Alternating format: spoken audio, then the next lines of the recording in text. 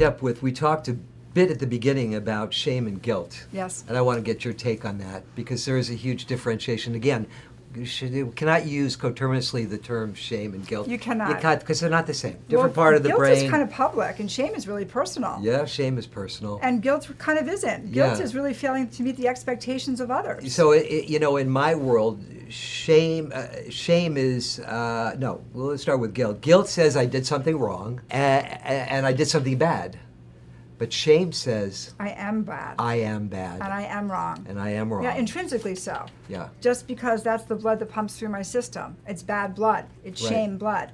I talk about guilt in this way. I talk about how it's easy for people to feel guilty if they allow other people to define what is expected of them. Or who they are. Who they are and what's expected of them. Classic example, a pretty guilt-infused family, maybe multi-generations of that, Right. not very much individuation. Adult child is still somewhat courted to parents for parental approval, unable Right. to completely be self-sustaining Right. and individuated. And so this is a child, then an adult child, who gets an opportunity from California to move to New York, great job opportunity. Right. And the father says, how could you do that to your mother?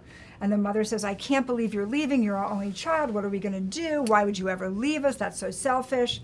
Okay. And then this adult child starts to feel very, very guilty. Why? Because they, are, as an adult, are still courted, connected to the parent for parental approval.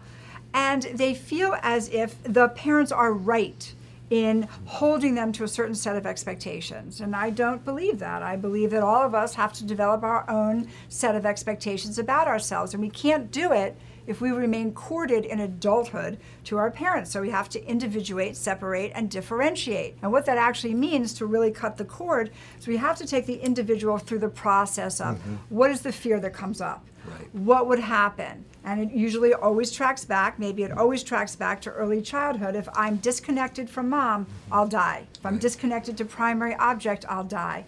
And that iterates through and shows up in this place of guilt. I feel so guilty, I let my mother down.